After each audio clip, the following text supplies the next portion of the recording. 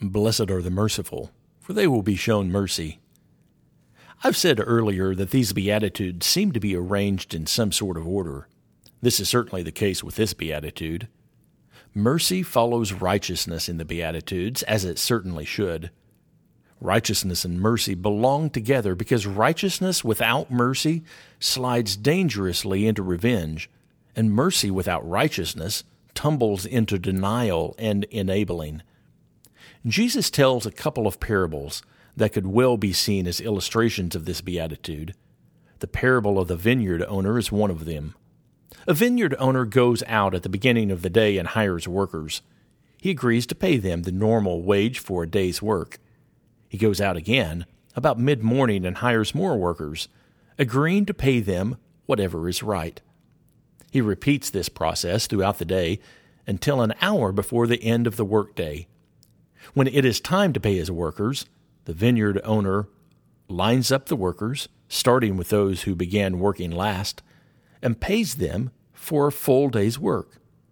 When the workers who had worked an entire day see that those who had come later got paid for a full day, they expected to receive more. After all, they had done the most work. But when their turn comes, they too received exactly what the vineyard owner promised, a full day's wage. Not surprisingly, these workers were angry. They should be paid more. They bore the heat of the day, worked the longest. How can it be that those who worked only an hour or so received the same reward? Here's the vineyard owner's response to these complaints. Friend, I am doing you no wrong. Did you not agree with me for the usual daily wage? Take what belongs to you and go. I choose to give to this last the same as I gave to you. Am I not allowed to do what I choose with what belongs to me? Or are you envious because I am generous? Mercy is well and good, unless we think others have received more of it than we have.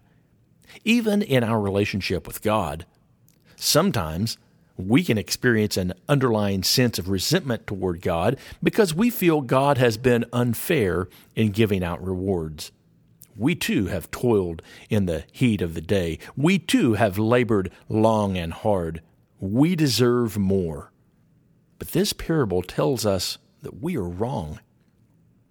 God's righteousness is not about getting what we deserve. It is not about working longer or receiving more. No, God's righteousness is about mercy, rooted in true love of God and other people, genuinely wanting God's will done and placing ourselves at God's disposal to make it happen. Have you experienced a time when you have seen others receive more mercy than you received? A coworker received a raise that you didn't. A classmate received a higher grade on a paper.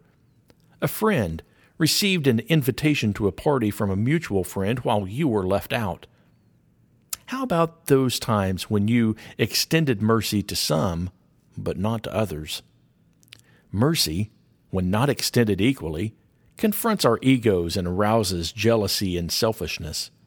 Spend a few moments and take to the Lord those times when you have seen and experienced mercy not extended equally by others and by you.